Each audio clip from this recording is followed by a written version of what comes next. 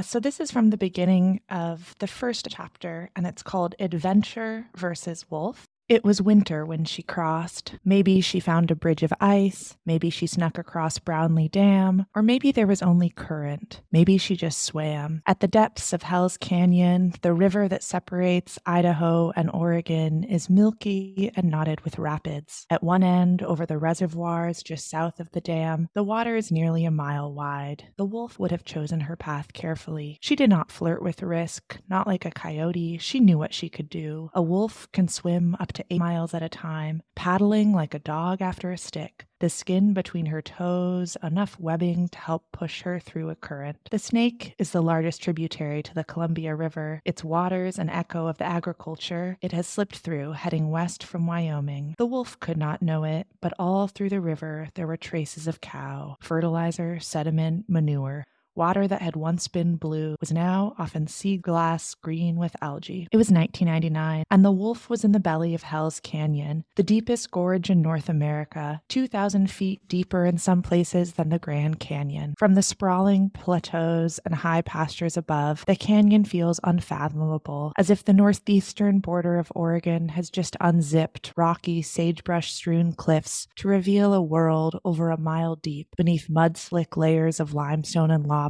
300-million-year-old products of underwater volcanoes. This is the homeland of the Nez Perce, the Nimipu, who knew the canyon as a place of shelter carved by coyote. Their stories tell how Creator made Rye Coyote the teacher of human beings, but the wolf, He-Min, belonged her too. This was her land.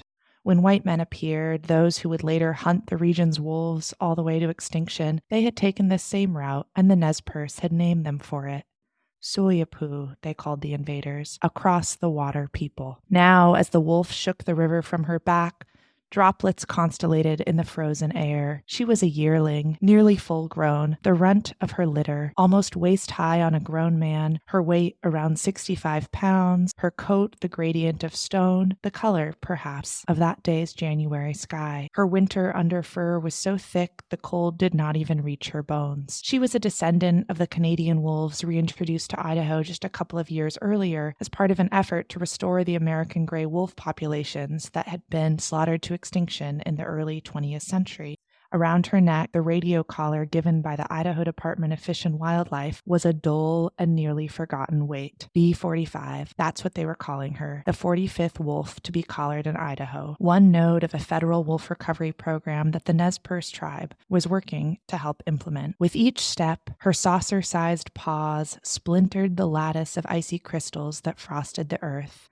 Turning tail to the river, she climbed into the snow and the vanilla-scented air of 100-year-old ponderosa pines. If a bald eagle cut the sky above her, she heard it. If a rabbit threw itself into a snowy burrow, she smelled it. A wolf can average 8 to 10 hours a day of travel, often moving in the seams between day and night. 10 miles, 20, 30, 40 more. She'd left her family in east central Idaho to look for the 3 things any young wolf needs to survive: a mate, a meal, and defensible territory. But she did not know that in climbing onto this far shore of the Snake River, she had crossed a border, not just a state line, but a line of history.